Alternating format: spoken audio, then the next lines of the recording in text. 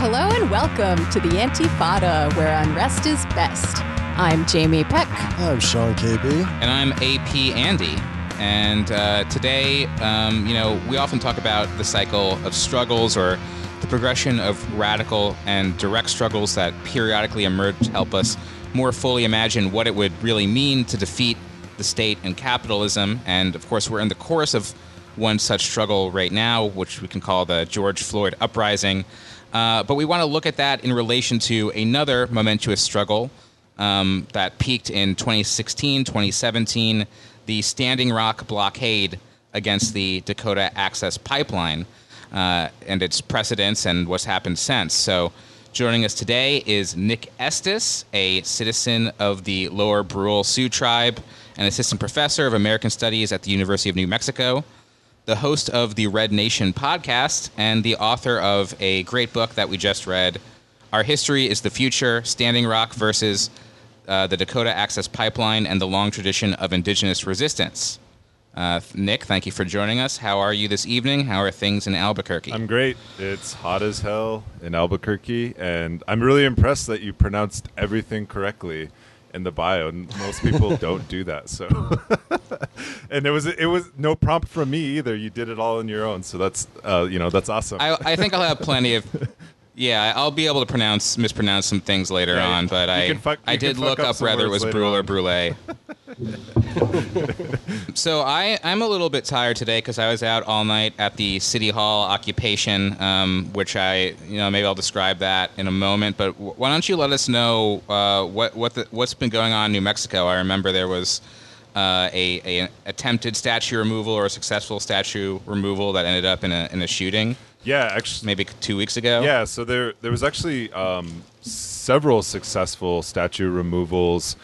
So just the mere kind of like threat of indigenous people and black people protesting statues spurred several kind of county commissions, city councils to basically begin the process of removing these racist statues, which for decades, indigenous activists have been trying to remove. So, for example, in Alcalde, New Mexico, there was once the most vandalized statue in the United States. It was a Don de Oñate statue.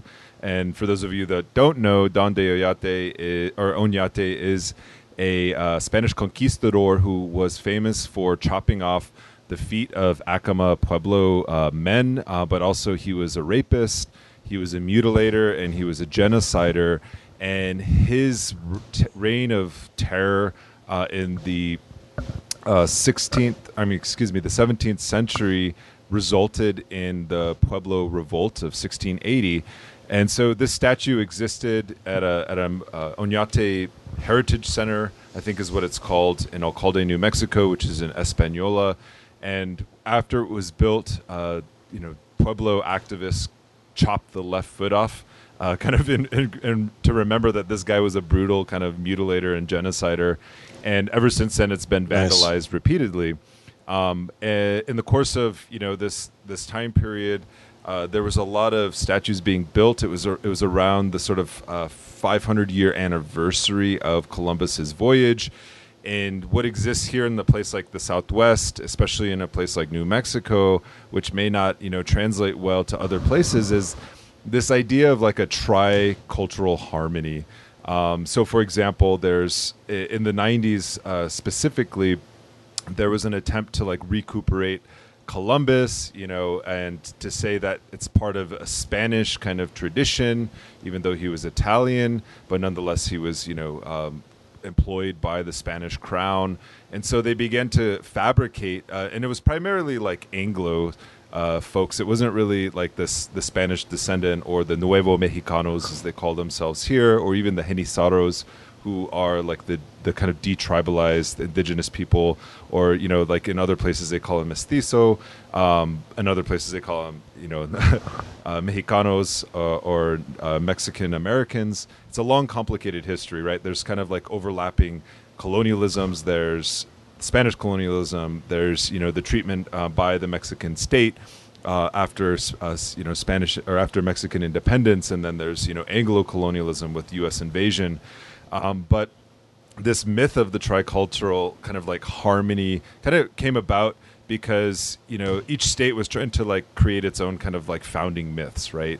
So, you know, as part of statehood in 1912, I believe it was, when New Mexico was allowed to come into the Union, they actually had to like make an entire population white because it was a minority majority, or a majority non-white state, much like Arizona was. And so they created a race. They created the race of Mexican American, right? And indigenous people fell into that category. Genisaro people fell into that category. And a way to kind of alleviate, or to create kind of a European kind of history out of this, they began advocating for that tricultural harmony. So they have the quote unquote Hispano, which just basically means Spanish, the Anglo, and then the indigenous, right? And of course it's anti-black because it completely erases the fact that there's been an African population here for quite some time, ever since the Spanish came and brought slaves. And so this is the history that indigenous people have been challenging primarily, and confronting specifically with the Oñate statues. But there were also statues for there was a they call it the obelisk. It's kind of a weird thing. It honors both the Confederate soldiers and the Union soldiers who died at the hands of both sides. Savage, yeah, both sides. All lives matter. Right. But it was basically like all lives mattered who died at the hands of quote unquote savage Indians. And there was this obelisk in the state capitol in Santa Fe that had this, etched onto stone. And over the years, indigenous activists, would hammer out savage. And so it just said Indians, but it was still like a grotesque monument. That is now being taken down as well. It's been vandalized multiple times. There's a statue to Kit Carson, who was, he was a Union soldier. He fought, on the side of the Union. But during the Civil War, his role under the command of somebody like Abraham Lincoln was basically to round up Apache and Navajo people and put them on a concentration camp. For Navajo people, it was called Huelde, which is the Navajo Long Walk, and I think around 4,000 Navajo people starved to death in this concentration camp called Bosque Redondo. In the campus that I work at the University of New Mexico, there's actually a student dorm that's named after the concentration camp called Redondo Hall. Man. Students have been Navajo students have been like advocating for the change of these kinds of things for quite some time. But but because of the heightened consciousness, primarily because of a black rebellion, a black-led rebellion, we are able to remove these statues and we're able to take them down. Decades, like the whole Lenin quote, right, where decades pass where nothing happens, right, and then weeks pass where decades happen, or something like that. That's literally what happened here, because for decades, indigenous activists have been trying to tear these statues down, but because of the conditions right now of struggle, they've intensified it and they've accelerated that process. And so I guess like those are huge victories. A lot of black, organizers in this city. There's Black Power, Building Black Power New Mexico, has been at the forefront of advocating these things. There's indigenous organizations, the organization that I belong to and helped co-found, the Red Nation. But there's also like Pueblo Action Alliance. There's a whole coalition that has been working together, and it's been really beautiful, really amazing. At the same time, and this is something y'all are probably interested in hearing about, there's been a rise of white supremacist militias in the area. And so I believe it was on June 8th, there was a protest to get, excuse me, not June 8th, it was June 15th. There was a protest to remove an Oñate statue that was outside of the Albuquerque Museum.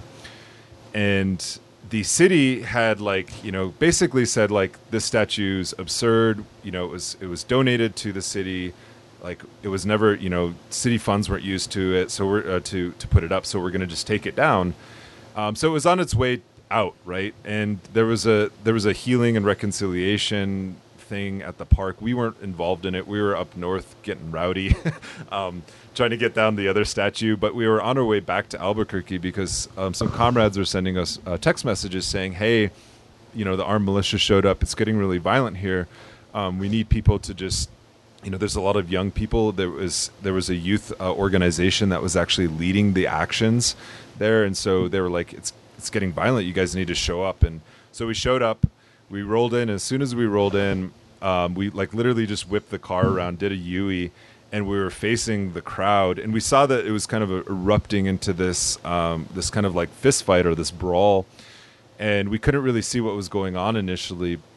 And as we turned around and we started getting out of the car, this individual, he pulled out a gun. And that's when this kind of confrontation happened. And Scott Williams, as he's now identified, who's part of local anti-fascist organizing in the city, tried to defend the crowd and pulled out a skateboard. It wasn't, it was just on the ground. He picked up a skateboard and tried to hit the gun out of the guy's hand. And the guy, aimed towards the crowd. Actually, from the angle we were sitting at, it actually looked like he fired just kind of randomly into the crowd. And Scott was hit as he was running away 3 times in the back, and he collapsed on the ground. And then these militia guys came out and just surrounded him. When we pulled up, they were surrounding the statue, right, the monument to white supremacy. And then this white supremacist, whose name is Stephen Baca, he's kind of known as a local antagonizer and just a racist. He's defended the Albuquerque Police Department. When I first moved here in 2013, I met him at a city council meeting. He ran a page that was a Albuquerque Police Department support page, because thoughts and prayers to cops or whatever who are killing people. It's something a real normal person does is run a support page for the police. They don't get enough support out there. Totally normal. So, yeah, this guy, we were sitting there, we ran after he shot into the crowd. We ran towards the gunfire. We were about maybe 50 yards away. We ran into the gunfire because we didn't, we thought it was actually going to erupt into shooting people because there were so many guns. And this guy, the militia guys just kind of surrounded him. They were just kind of casually just, pointing their assault rifles at the crowd and yelling at people. The cops didn't come until I don't know, it seemed 10 minutes before they finally showed up. And they just kind of waltzed in oh, what happened? There's a man bleeding out on the ground. Scott Williams' parents were actually there in the crowd. They didn't actually know that it was their son that got shot. And his dad is a retired EMT. And so he begins, trying to do emergency medical services on him. He doesn't even know it's his son, right? And so this is all unfolding. The cops come. The cops kind of are sitting there talking with the they're kind of just talking with the New Mexico Civil Guard guys, the militia guys. And then finally they realize they're oh, there's a shooting. We don't even know who shot whom. So they begin disarming the New Mexico Civil Guard guys. They detain Stephen Baca, the shooter. And Stephen Baca was on his phone the entire time, and we could hear him he was trying to call somebody. But as they detained him, he looked up at the cop and he said, "My dad is BCSO," which stands for Bernalillo County Sheriff's Office. His dad was the former sheriff of Bernalillo County, right? Wow. So they hauled him off. Everything kind of happened really quickly, and I actually I've done a lot of anti-police violence work, and been working on defunding the police in the city since I've arrived here. Actually, in my mind, I was oh, now they're going to start collecting testimony from people, the hundreds of people who just witnessed this shooting, and instead they started letting off flashbangs and tear gas, and the entire crowd dispersed. I even saw a woman who was "Hey, I saw the shooting. I got the whole thing on my phone. Here's my contact information. Who do I send this to? I want to give a witness testimony." And the cop looked at her and said, "Ma'am, you're interfering with my job right now." And she's "Well, what the fuck is your job then?" and so right. So that all happened, and just last Monday, on the 22nd, Stephen Baca was released from jail, and they dropped the shooting charge against him. They slapped 3 other charges on him. One was it was from assaults that he had committed leading up to the shooting, but the police report came out and it made it look like it was an affirmative kind of self-defense case. You can Google the video, you can find it. This guy was there to antagonize. He was being trailed by and filmed by former Albuquerque Police Department officers. This guy named Alex Maestra. He runs this group called Albuquerque Raw, and he's also, he's a former police officer, and he goes to all the Trump protests, he goes to all the, the Proud Boys protests, and he films, the protests to basically incriminate people, right? And so he was there filming Baca the entire time, and it just raises the question, what is the level, what is the level of complicity of the Albuquerque Police Department with this shooting? They knew who he was because his dad was a sheriff at one point in time of the county, and also this guy was an APD asset in the sense that he ran a pro Albuquerque Police Department support page for quite some time, and also he ran for city council last year on the premise of increasing poor laws in the city, making it, even though it's illegal to sleep on the street, he wanted to make it even more illegal to sleep on the street, right? It's really amazing how much these statue removal incidents, they get portrayed as kind of this petty or infantile thing of crowds of people just attacking whatever statue they see. Culture wars, SJWs, yeah, the cancel culture is how Trump's framing it now. But whenever it happens, there's first of all a reckoning with what these statues are. Probably a lot of people thinking about who these monuments are to for the first time. They probably passed it by a million times and never thought about it. And second, it reveals a lot of the dynamics and powers at work. And this is what happened last night at the New York City Hall occupation, where for a week there was this peaceful protest. This kind of sit-in, basically led by a left liberal group called Vocal, demanding $1 billion cut from the NYPD budget, and that budget vote is going on right now as we record. It's going to be very clear that they're going to cut $1 billion. He's got big air quotes going right there on cut. Moving that money around, basically not decreasing police headcount at all, not really doing any meaningful defunding of the police. And knowing that, people at that occupation began to escalate last night. They took more space, they blocked the street, and some people were damaging a court building, the Surrogates Court, which is a very beautiful Beaux Arts building that I've passed a million times, but never really even thought about what it was before. People, painted anti-police slogans like cancel rents, vandalized some of the statues. And as fans of brutalism on this podcast, we appreciate any sort of behavior against Beaux Arts.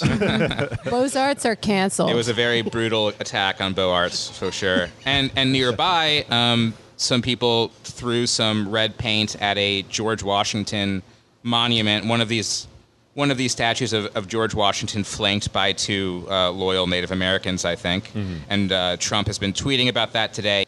We are tracking down 2 anarchists who threw paint on a magnificent George Washington statue in Manhattan. We have them on tape.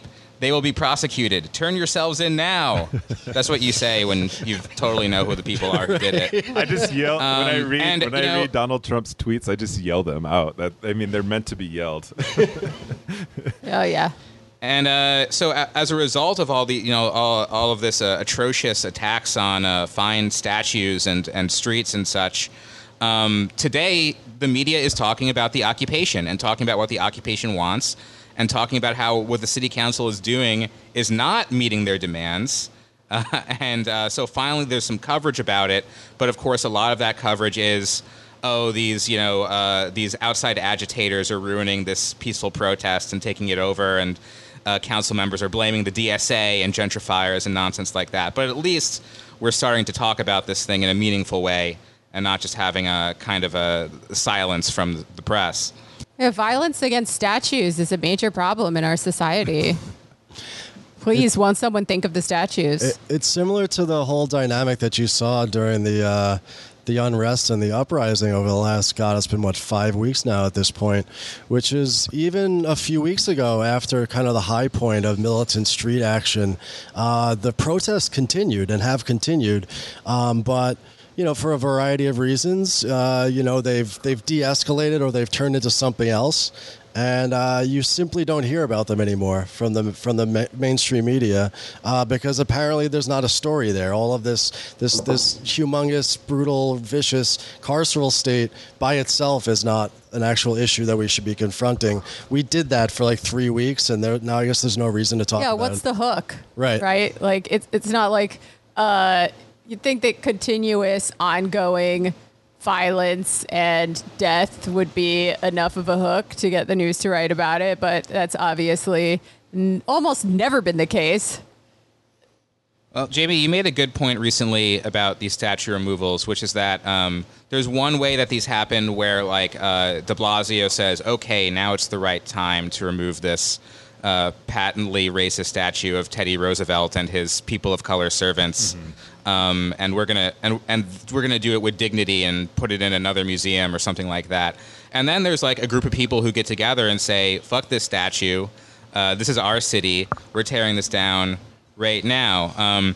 So maybe this is a good time to keep talking about the statues for a minute and talk about some more controversial statues that are being threatened with removal. And let's just go for it. What about Abe Lincoln statues? Should those come down? Ooh. There's one in Boston that is being looked at because it is Lincoln standing over a kneeling, servile slave, implied that Lincoln is helping him rise to his feet. Oh, yeah, I've seen that one. That's so creepy. What do you think? Should we cancel this statue? What do you think, Nick? Yeah. So, like, if you want to go to the like headquarters of ugly presidential statues, just type in Rapid City. Rapid City, like every street corner in Rapid City, South Dakota, a place where I grew up, has a presidential statue on it, right?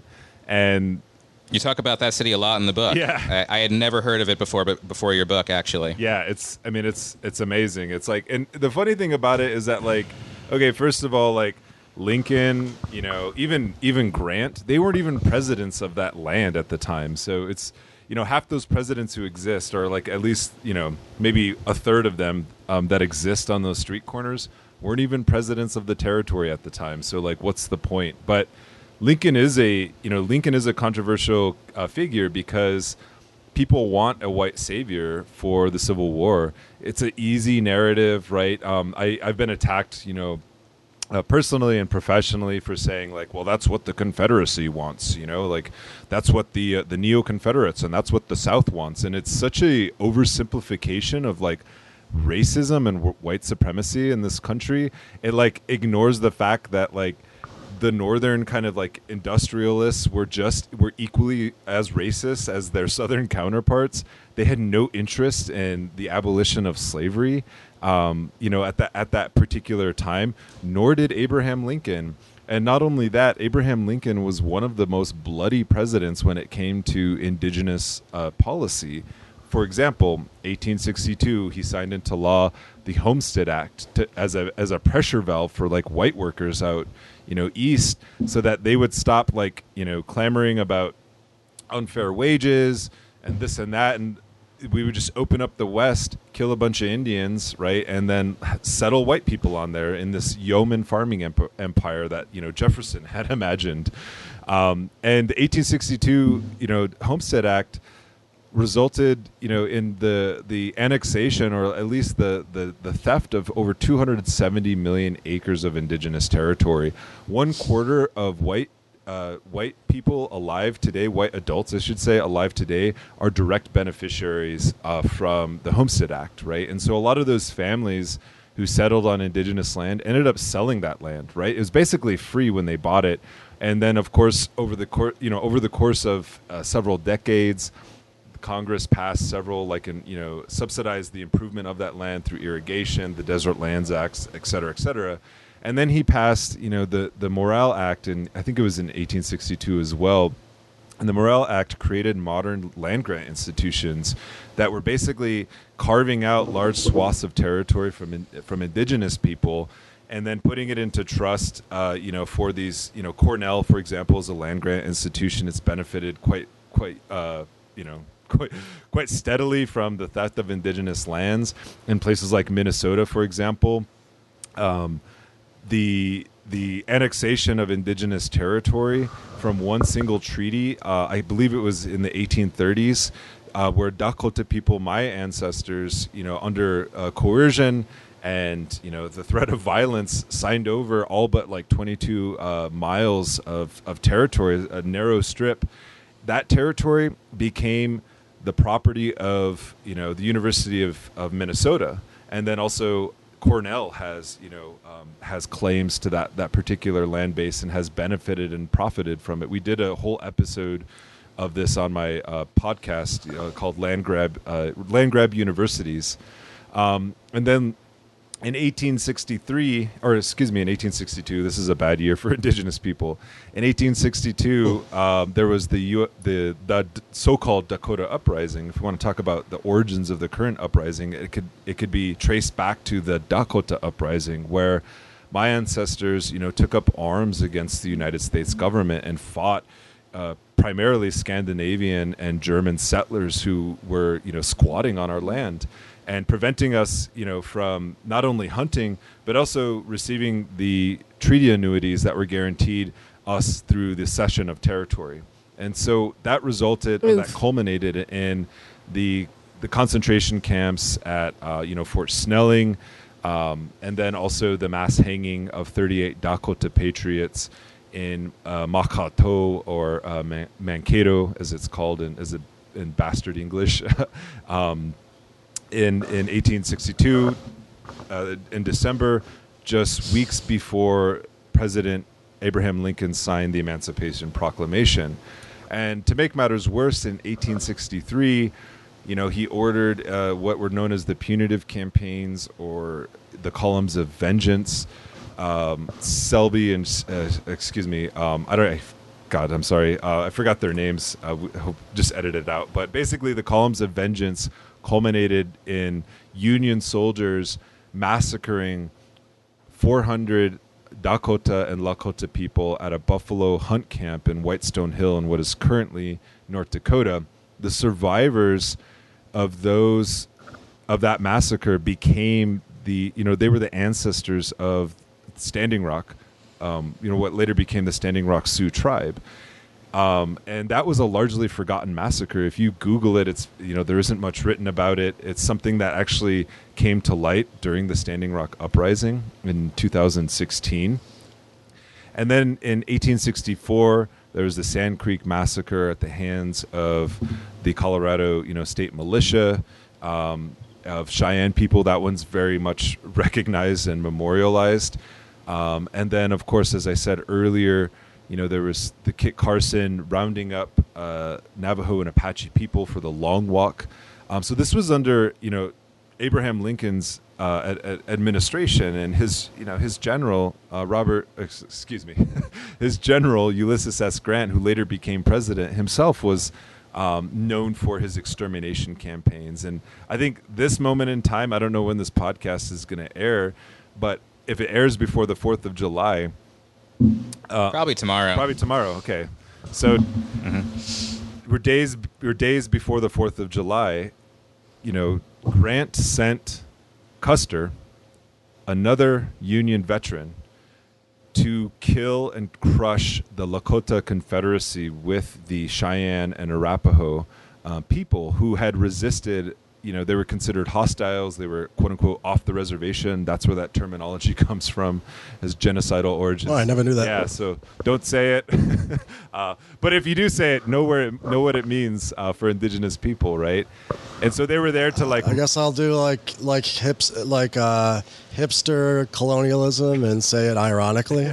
I think I might have said it once on the show without thinking. Oops, ouch. You're canceled. Wasn't thinking about it. I think I edited it out. Oh, or did well. I not? Yeah. Never mind. Because Sam Cedar also said it and apologized. Oh, well. We can learn from our mistakes. It's like weirdly a part of the American vernacular in a way that most people don't even think about. It's like pretty gross. It's like I was GYP'd, they used to say all the time when you were a kid, and I didn't even realize until I was an adult that like to say you were gypped is like an anti-gypsy thing. That's a racial slur. Yeah. Yeah, we got a lot of racial slurs and but genocide so common in in our the United vernacular. States. It's kind of nuts. Yeah, what you were just talking about reminded me of this article. I don't know if you saw it recently in the New York Times about free land and people taking advantage of free land programs and free land that's been in people's families for a long time. It has one line about where that land came from. Yeah. But then it spends the rest of the article talking about like all the cool houses that all these white people built on their free land. Like it's got one sentence. It says, free land programs have been part of America's DNA for centuries, encouraging families to settle in more remote or challenging environments. The nation's early land grant programs gave away land that had been seized from Native Americans. But land grants exist not just in history. They continue to provide opportunities for Americans to live in stunning locations or to pick plots in areas not yet settled. Many who have chosen this path feel like explorers or cherish the opportunity to build dream homes. Blah, blah, blah, blah, blah. I think that was a New York Times editorial, and I think that line that you talked about, like how this was land that was actually expropriated from Native Americans, was actually added in after the fact. I think it was an edit because so many people are like, what the fuck is this shit? It's like back in the good old days when we could just kill Indians in peace. Right. That's really what it sounded like to us. But yeah, I mean, it's a really good point, and where I was going with the whole Custer thing and off the reservation was, that was kind of the last generation of indigenous people on the Northern Plains who live free, right? And they're trying to be rounded up onto reservations. And, Custer was going to go win a big victory, right, on the 100-year anniversary of the signing of the Declaration of Independence, right? On June 25th, he hoped to secure kind of a victory of 1 century of, quote-unquote American democracy. And we whooped his ass, we killed him. Like, we killed him and his entire regiment. They didn't even stand a chance. And, we've never been, as Lakota people specifically, been forgiven for that sin, right? Because the 7th Cavalry that Custer led, that we wiped out, came back in 1890 after the United States deployed half the standing army in 1890, right? Imagine half the standing army was deployed against starving, unarmed, horseless people, who, were confined to the reservation. We weren't really militarily defeated. We were defeated because, under Ulysses S. Grant and his Buffalo extermination campaign, we had no means to live as we once had, right? And we were forced to kind of come into the reservation because they couldn't militarily defeat us. And so to add insult to injury, after starving us, taking our horses, they massacred, 250 to 300 people, mostly women and children, at Wounded Knee in 1890, and I think this was like the day after Christmas, I believe. And as the soldiers were going in and putting bayonets and the people who were still breathing on the ground, they could be heard muttering under their breath, "Remember Custer," right? Who is Custer? Custer's a Union Civil War veteran, right? Who's Grant? He's a Union Civil War veteran. He was the general. This is the legacy, and so I think it's insincere and it's disingenuous to say that, like, to reduce the Civil War to this kind of like black-white binary, right? It also, completely eclipses the fact that the reason why the North won the Civil War is because black people on plantations basically went on strike and began, deserting the plantations, and what Du Bois called, W.E.B. Du Bois called in Black Reconstruction a general strike. Yeah, so this was my solution for that Lincoln statue, where he's towering over this slave rising from his chains, is just switch the heads, because it was really the slaves freeing themselves that pushed Lincoln into having the right position eventually, and that's the same dynamic today. Like the oppressed people need to push the people in power towards doing something marginally better, because they're never going to do it on their own.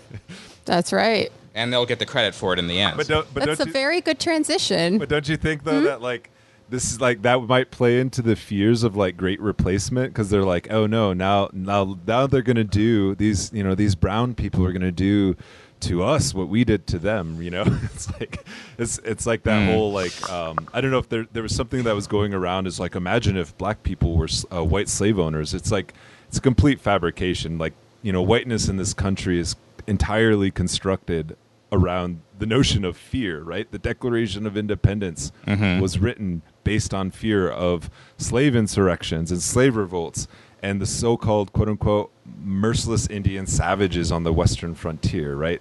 Right. You mentioned that Custer's Last Stand is such an important story because it's a situation where they lost, and it makes it look like these noble explorers came under attack from savages when it was a campaign of offense. And I think with the final boss statue I want to talk about is about that as well, which is Mount Rushmore. Trump is going to have a Mount Rushmore rally on the 3rd, and he's framing the whole thing around, defending our heritage, defending our culture, which is under attack from, people who want to remove this beautiful statue, the evil Chinese who have sent this horrible invisible disease upon us and all this nonsense. Chinese have been gunning for Mount Rushmore for a long time. Yeah, there's got to be victimization there, even though it's clear as day what this statue is.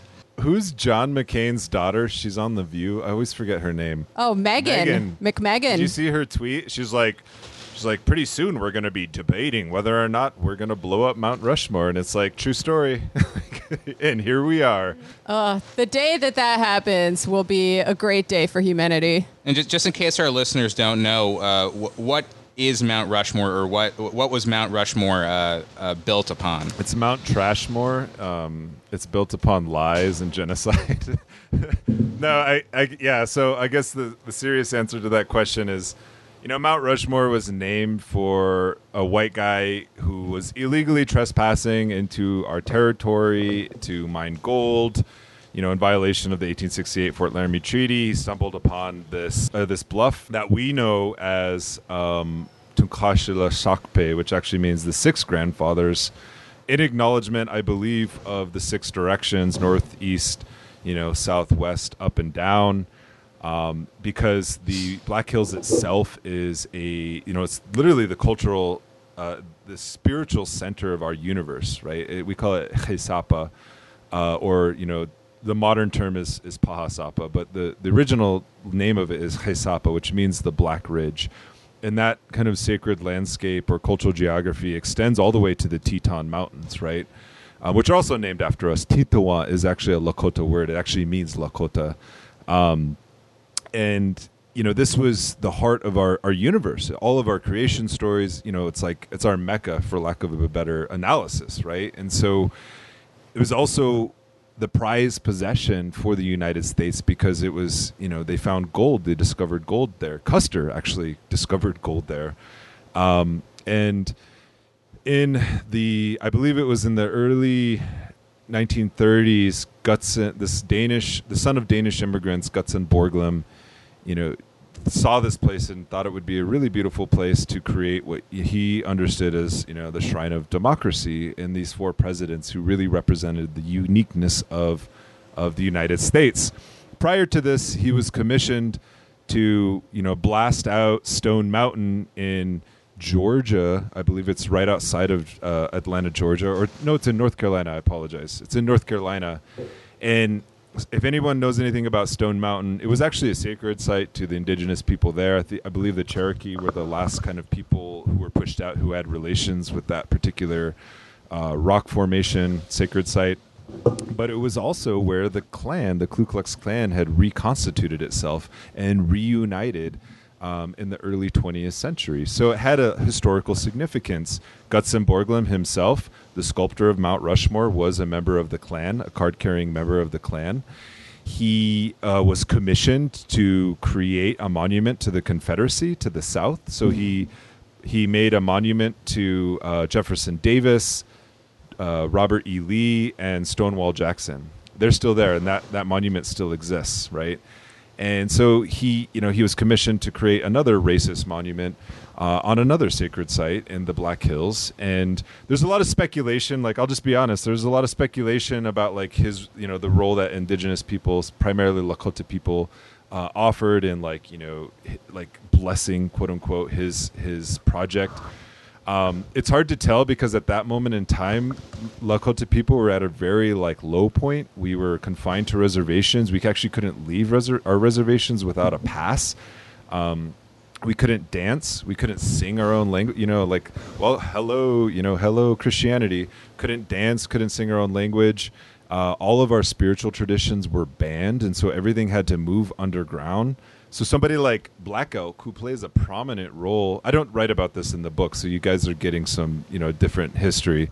But Black Elk plays a prominent role. He's actually up for sainthood, right? The Catholic Church is trying to make him a saint. But the miracles he performed, ironically, happened before he converted to Catholicism. So I don't know what that says about that religion. But it was when he was a medicine man, a Lakota medicine man, he performed these miracles, I guess, and that's why he's up for sainthood. Anyways, he had his vision, his prophetic vision, at a place that was renamed Harney Peak after a Union Army or a U.S. military officer who massacred primarily women. We called him Woman Killer. So we kind of joked that it was called Woman Killer Peak. It's actually called Hihan Kagapaha. But he had his vision there, and they wanted him because he represented kind of, his book became famous. It was kind of famous locally. It gave a testimony of the Wounded Knee Massacre, et cetera, et cetera. And so they wanted him to commemorate Mount Rushmore when it was completed, I believe, in 1941. And so they invited him out. And so remember, you can't dance, you can't pray in your own language. You can't even speak your own language, right? But the only opportunity that Indian agents gave Lakota people to speak their own language or to dance was at 4th of July celebrations. And so that kind of emerged the modern powwow scene and the modern kind of Indian celebrations that you see on indigenous reservations because they were only allowed to celebrate national holidays. And so he was invited. And you can only celebrate on the birthday of the country that massacred your people. Yes. That's sick. It is. It's very sick. And, people kind of always point out how, there's a lot of indigenous people who serve in the military. It's because the United States has distorted our traditions through things like this, right? But anyways, he was up there and they say that he blessed the monument. It's unclear what he actually said. So there's that history, and it needs to be talked about as well. But in the 1970s, AIM activists renamed it the Shrine of Hypocrisy. The American Indian Movement renamed it the Shrine of Hypocrisy and attempted to vandalize it. They attempted to kick a bucket of oil-based red paint over, I believe it was Washington's face. So y'all in New York, you beat us to the punch, because they never got there. But it was I believe it was Dennis Banks, Russell Means, Madonna Thunderhawk, and some others, a small group who had set up an occupation in 1970 atop. And Lee Brightman from United Native Americans set up an encampment atop of Mount Rushmore, and as they were about ready to kick the paint over the side of the cliff, the park rangers came and arrested them. And there's a story that Dennis Banks told where he was feet away from kicking this bucket over, and then he was, tackled. So the plan was thwarted.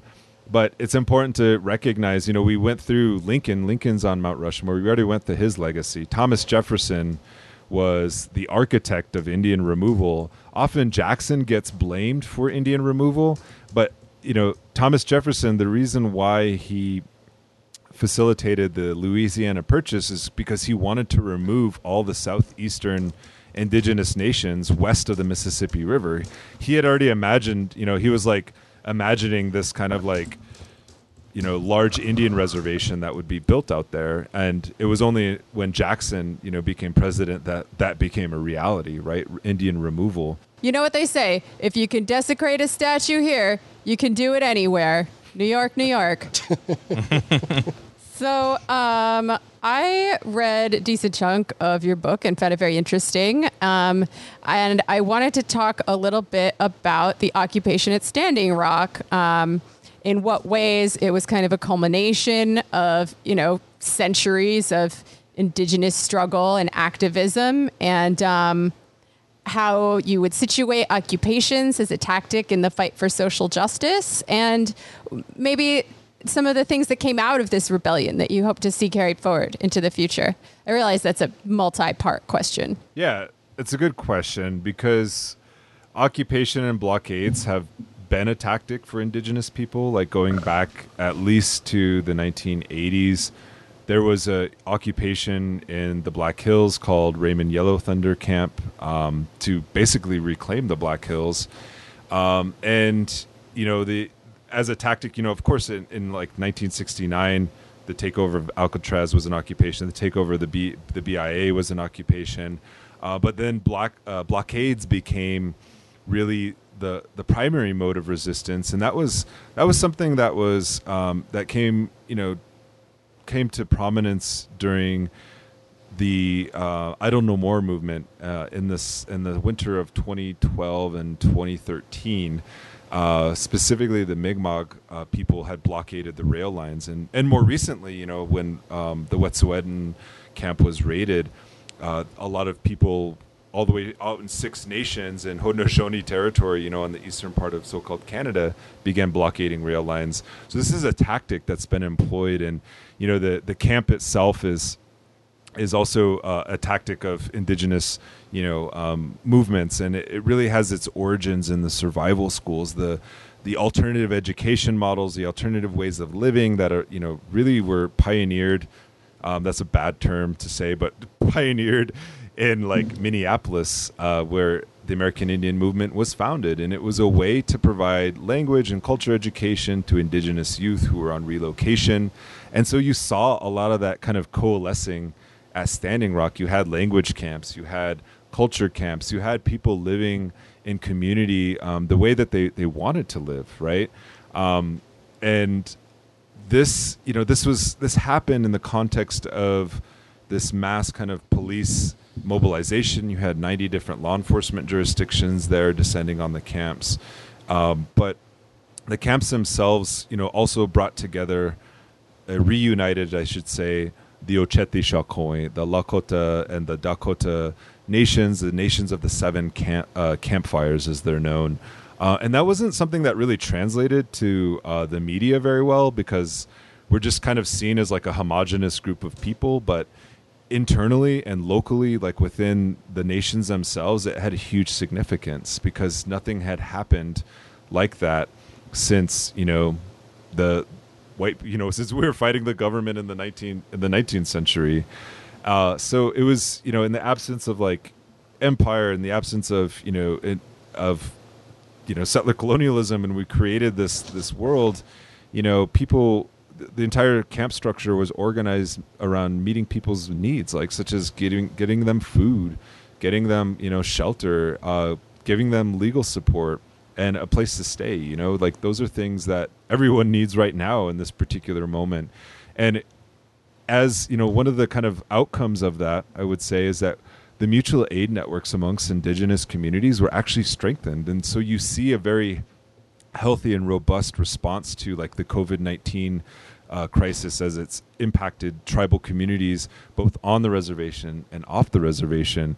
There's an extensive network here in the Southwest of mutual aid, bringing food out to the remote parts of the Navajo Nation, but then also providing PPE and food to Navajo and indigenous people who are living on the streets here, or who are poor and don't have access to those things. So that's based on our kinship, right? That's based on the way that indigenous people make relations. That's our alternative political order. We were against the law at Standing Rock because we represented an alternative political order, right? When we say, like, you know, everyone's like, oh, we're just going to burn, you know, everything to the ground and start over and reboot. That's the wrong way to think about it, because indigenous people have modes of living and ways of being in relation with, you know, the human world and the non-human world. And that's really what we saw kind of coalesce at Standing Rock and really grow in communities. And to kind of give an example of this, you know, in the Ferguson uprising, you know, all the gangs united against the cops, right? And we're seeing that now, right? You know, they have all these social programs about how do we end gang violence in Black communities? How do we end gang violence in Native American communities, right? When, you know, in these moments of rebellion, right, everyone knows who the problem is, right? And so in Standing Rock, in the harsh winter months, it was told to me anecdotally that in some of these communities that have high rates of youth suicide, that was almost non-existent as the camps themselves, you know, existed, because it represented a real alternative and a challenge to the status quo. So that's what these kinds of things, you know, mean to indigenous people. And you have an entire generation of young folks who had that experience, and you can't take it away from them. You have an entire generation of young folks who are getting tear gas, maced, you know, in this round, right? Because now Standing Rock is everywhere, and you can't take those experiences away from them. Yeah, I think that positive vision of what we want to build up instead is really, really important. In terms of, like, we talk a lot about prefigurative politics on this show, building a new society in the shell of the old. And I also think a lot about it in relation to the abolitionist movement, right? Because we don't just want to abolish, we want to present better alternatives for how we could be living. And I don't think it's a coincidence that some good models for restorative justice have come out of indigenous communities and traditions that have managed to survive from pre-capitalist society. Yeah, I agree. I mean, it's a good way to put it. And I think I'll just say this, like, in indigenous communities, the question, like, we're often like talking about decolonization, and out of the kind of Black freedom movement, you've had the question of abolition at the forefront. They're not mutually exclusive, like, projects, right? They're very deeply informed by each other. Yeah, I was going to ask you about some of the connections between the indigenous rights movement and other liberation movements, including Black liberation and anti-colonial struggles around the world, as well as, you know, feminism and LGBT rights. Like, how do you see these struggles as being connected? That's a really big question. I'd recommend folks, for an easy answer and you know, for folks to read, I'm going to give you some homework. There's a book that I co-edited with Jaskier and Dylan called Standing with Standing Rock, and the first piece in it is written by Kim Tallbear, where she makes all of those connections in and I think she does it in like 1,500 words. So it's a really short piece. It's really accessible. You can find it online at the Cultural Anthropology website. I think it's called like Hotspot Series or something. But basically, her argument in that is to show how indigenous, you know, communities and struggles have, you know, yeah, we have sovereignty. It's a defensive tactic, right?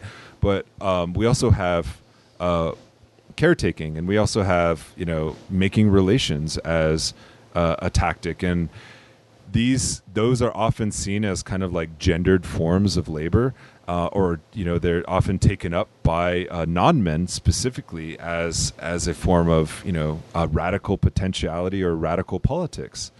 And it's really within the LGBTQ and the Two-Spirit communities that were, you know, that are at the forefront of theorizing this, right, and what it means to be in relation, living in good relation.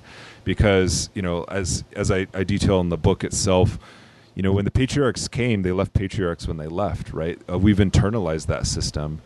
At the same time, we've internalized anti-blackness within our communities, just like, dominant society, because we were colonized by dominant society.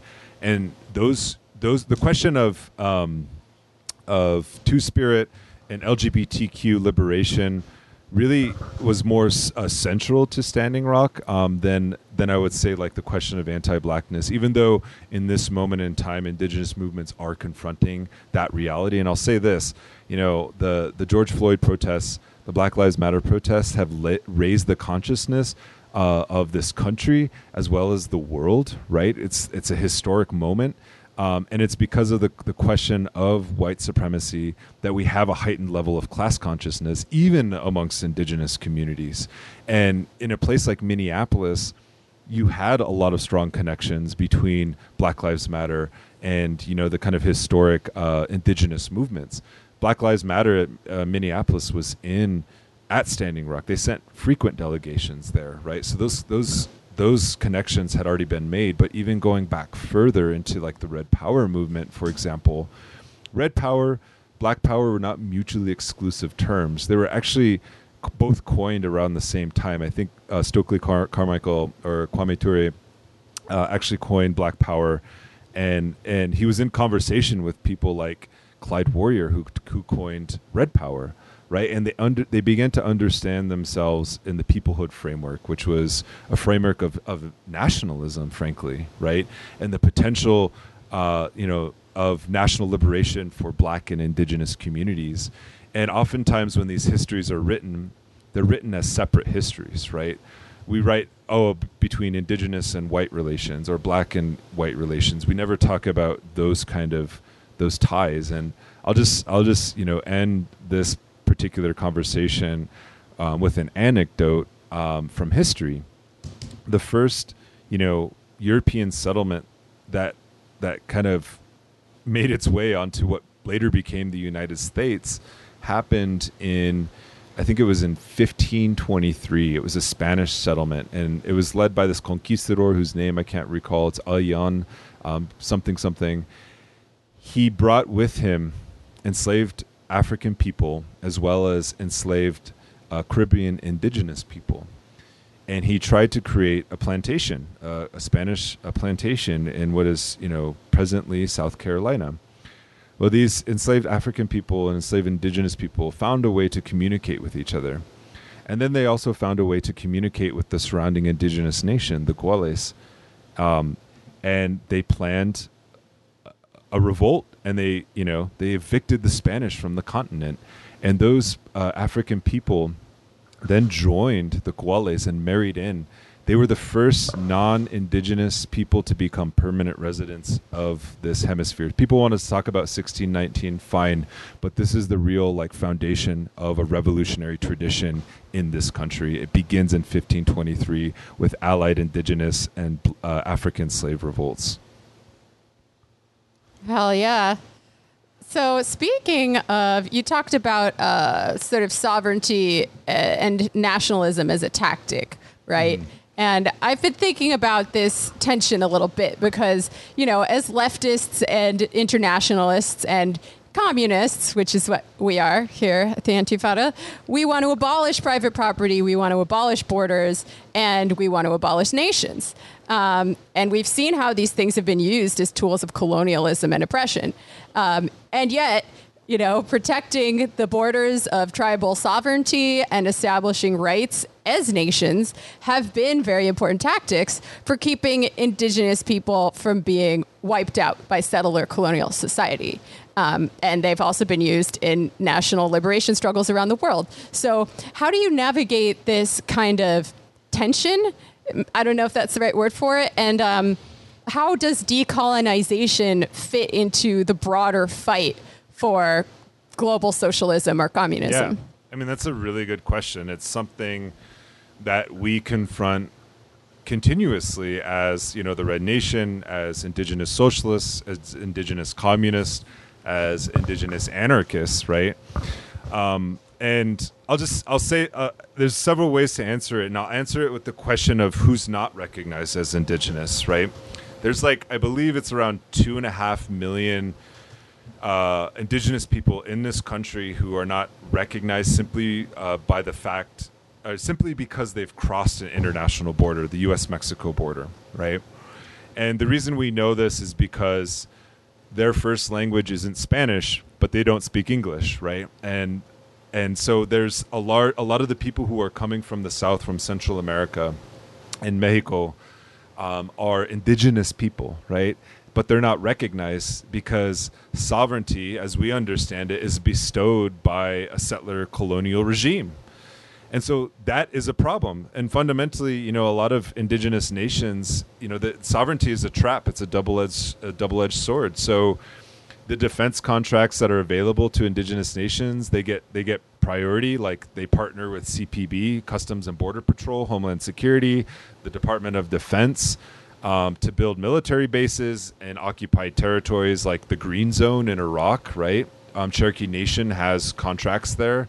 But they also get contracts to build like biometric scanners in airports and things like that. So in many ways, indigenous nations aren't immune from becoming extensions of the settler colonial project. Just like the Palestinian Authority in many ways operates with hand in hand with the Israeli settler colonial project. So I'm not gonna paint a rosy picture of tribal sovereignty, but at the same time, leftists, especially non-indigenous white leftists in this country, need to understand that you are living on stolen land. And you're not responsible for the history of how that land got stolen, but you've inherited that history and you live in this present. So it's your obligation to help us reconstruct a future. And in this moment in time, tribal sovereignty is the best defense against extractivist projects and capitalist development. And I'm not going to whitewash this, to also say that like indigenous nations do participate in resource extraction, right? Much in the same way that, a country like Ecuador, wanted to nationalize its natural resources, or Bolivia wanted to nationalize its natural resources. The reason why those countries chose resource nationalism is because all options were left out on the table. There were no other options to develop, right? And you have to understand that the capitalist economy that developed in the United States is a result of plundering indigenous nations as well as the global South, right? The Navajo Nation, yes, it participates in the coal economy, the oil and gas economy, but it does so because it's a resource colony of the United States. They're not allowed to diversify their economy. They're not even allowed to retain most of the profits that they get from resource extraction. So while they're putting in coal and oil that's powering the Southwest, 1/3 of their population lives without electricity, right? So the question of sovereignty is important because it's in my, there's some people who are like post-sovereign and they want to be against sovereignty. I think it's immature to throw out sovereignty as a useful tool, because what is holding at bay Trump right now, when he's going to Mount Rushmore, it's indigenous sovereignty, because we have a rightful claim to the Black Hills. It's our sovereign territory. We have, even the Supreme Court ruled that they took the Black Hills through theft and through coercion and illegally, right? But the Supreme Court can't award land back to us, so they tried to award a monetary settlement, which we've refused to accept. But indigenous sovereignty is also holding at bay resource extraction, right? And we, as indigenous people, that's our fight. We don't need outsiders coming in and telling us that, like, yeah, you guys are just colonial constructs. We know that, right? We know that this system doesn't benefit us. Tribal governments are in the same department as wildlife. They're in the same department as natural resources, the Department of Interior, and that is for a reason. Like that contradiction isn't lost on us. But at the same time, we have to recognize that that's what we have right now. That's what's keeping the integrity of our nations alive with all of its flaws and contradictions. And we want something different. But to have something different, we all, like, decolonization isn't just an indigenous problem. It's a white people's problem. It's a black problem. It's all of our problems, right? It's something that you touch on a little bit towards the end of the book in a chapter about indigenous internationalism. and kind of looping things back around to the uprising that we're going through right now.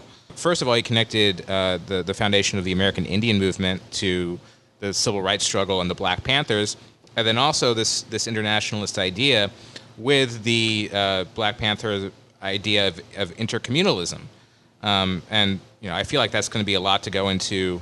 But I think there is a lot of, although indigenous sovereignty is a very particular and unique question when we're looking at internationalism, your book also finds a lot of connections between this like fight for red power and black power and fight for socialism and international socialism in general. And decolonization, I guess maybe we could just maybe end with this question, which is not an easy one. Is decolonization a differing vision as like a revolutionary fight for socialism, or is it something that you see as compatible? And what would it look like? I'm real curious, like digging into it. What would it look like for the U.S. government to give land back to Native American tribes? Or perhaps more optimistically, what would this demand look like amid a revolution wherein all of the land is being communized and collectivized for, the good of humanity? Right. So I want to start by saying one thing, and this is probably the simple answer to the question that you asked before. The problem isn't indigenous sovereignty. The problem is indigenous genocide, right? And let's be clear about that. And so when we talk about decolonization, the goal isn't, we want a more robust sovereign indigenous sovereignty, but also like, we're talking about sovereignty outside of the Westphalian state model, right?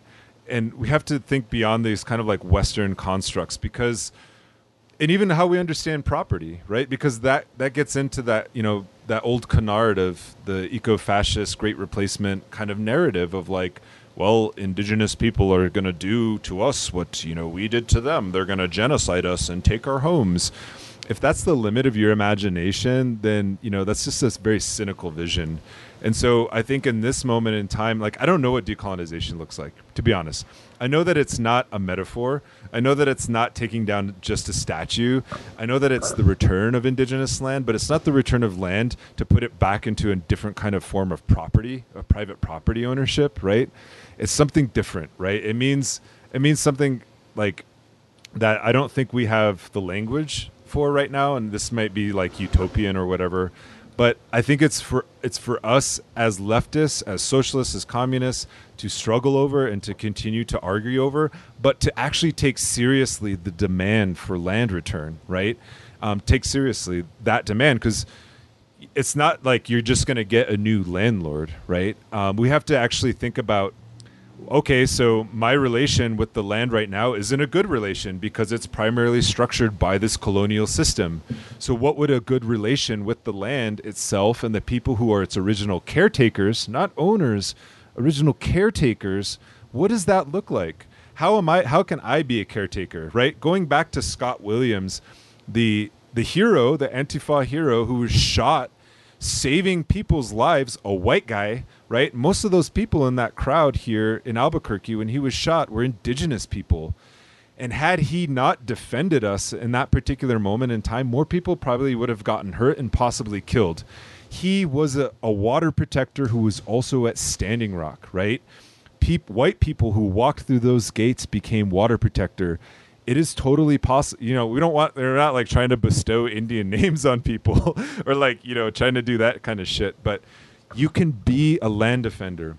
You can be a water protector and be a non-indigenous person. It's possible. It's about ontologically changing the way that you live with the land, right? I call it settler onticide, right? It's the complete annihilation of a settler ontology.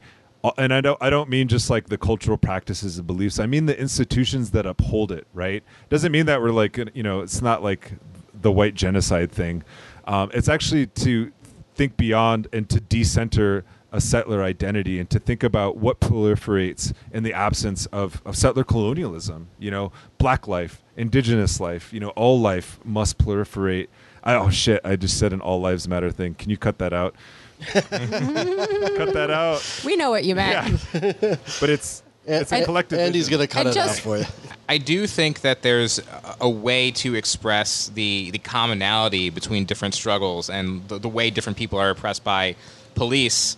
The way AIM was fighting against police violence in Minneapolis, and the way the Black Panthers are fighting against police violence in Oakland. In that sense, they do come together and build together with a common history of struggle, even if they're separated in unique ways. Just generally, these questions are so hard to talk about, not only because a lot of people are reckoning with them and struggling with them for the first time, but also because, and this is something that I really got, anyone who reads your book, which I really recommend, really gets a sense of, is that there is a lot of history that we certainly aren't taught and don't have a ton of access to.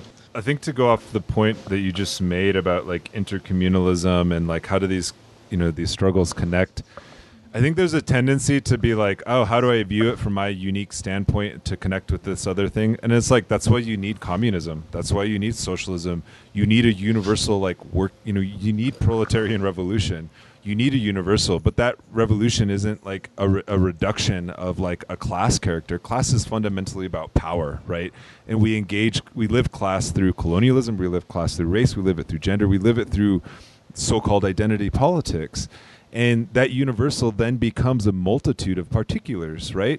And that's beautiful. That's a beautiful vision. Like that's communism, right? That's what we want. And one thing that finding the universal in the particular. And one of the things that this history does for us is kind of break down, I think, this vulgar teleology that we have when talking about progress, because any socialism worth its name, any socialism that's going to give a path forward for humanity moving forward is going to have to be an eco-socialism. Absolutely. Instead of just imagining, the right techniques, the right technologies in order to do that, we can recognize that, as you said, there were stewards of this land, with generations and generations of experience and how to live with the land, with respect to the land and also, in peace with the land. And we don't have to start from scratch. We don't have to just completely turn everything upside down and burn it all down. There are people, there are knowledges out there that we could tap into as we try to, make a better world that could be sustained. Absolutely. That was exactly what I was going to say. Yeah. Nailed it. I mean, one way I like to think about it is, right, we are all in this common fight together for global socialism, communism, whatever you want to call it. But it makes a whole lot of sense, I think, to have voices and leaders from the people who've been protecting this land forever. Mm-hmm. And we're living in a much more harmonious way with it before capitalism came and destroyed everything, right? Like, that just makes sense to me. Yeah. I mean, just to add, I know we're running out of time, but just to add to that, it's like, it's also not to romanticize we fucked shit up, we messed things up, but we messed things up and we learn from it, but we have a history of making mistakes and how we took care of the land. And sometimes, there's even stories in our own traditions about how we messed up the land, and, we learn from it. And it, like you said, why reinvent?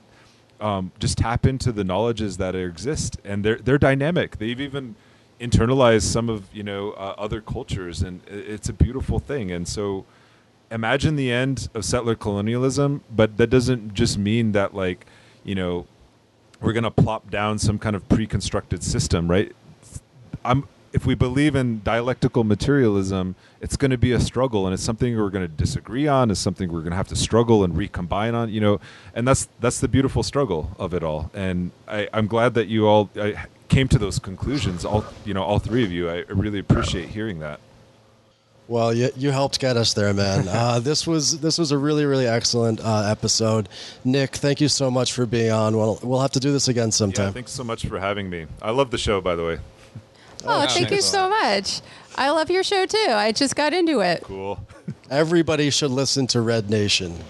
And just one note as we leave, I'm gonna put something in the show notes about supporting Red Dawn Fallis, who is a longstanding political prisoner who was set up in the course of Standing Rock. So if listeners can do just one thing, is check out her case. There's also there's also nodapopoliticalprisoners.org. I think there are 4 political prisoners that they work with.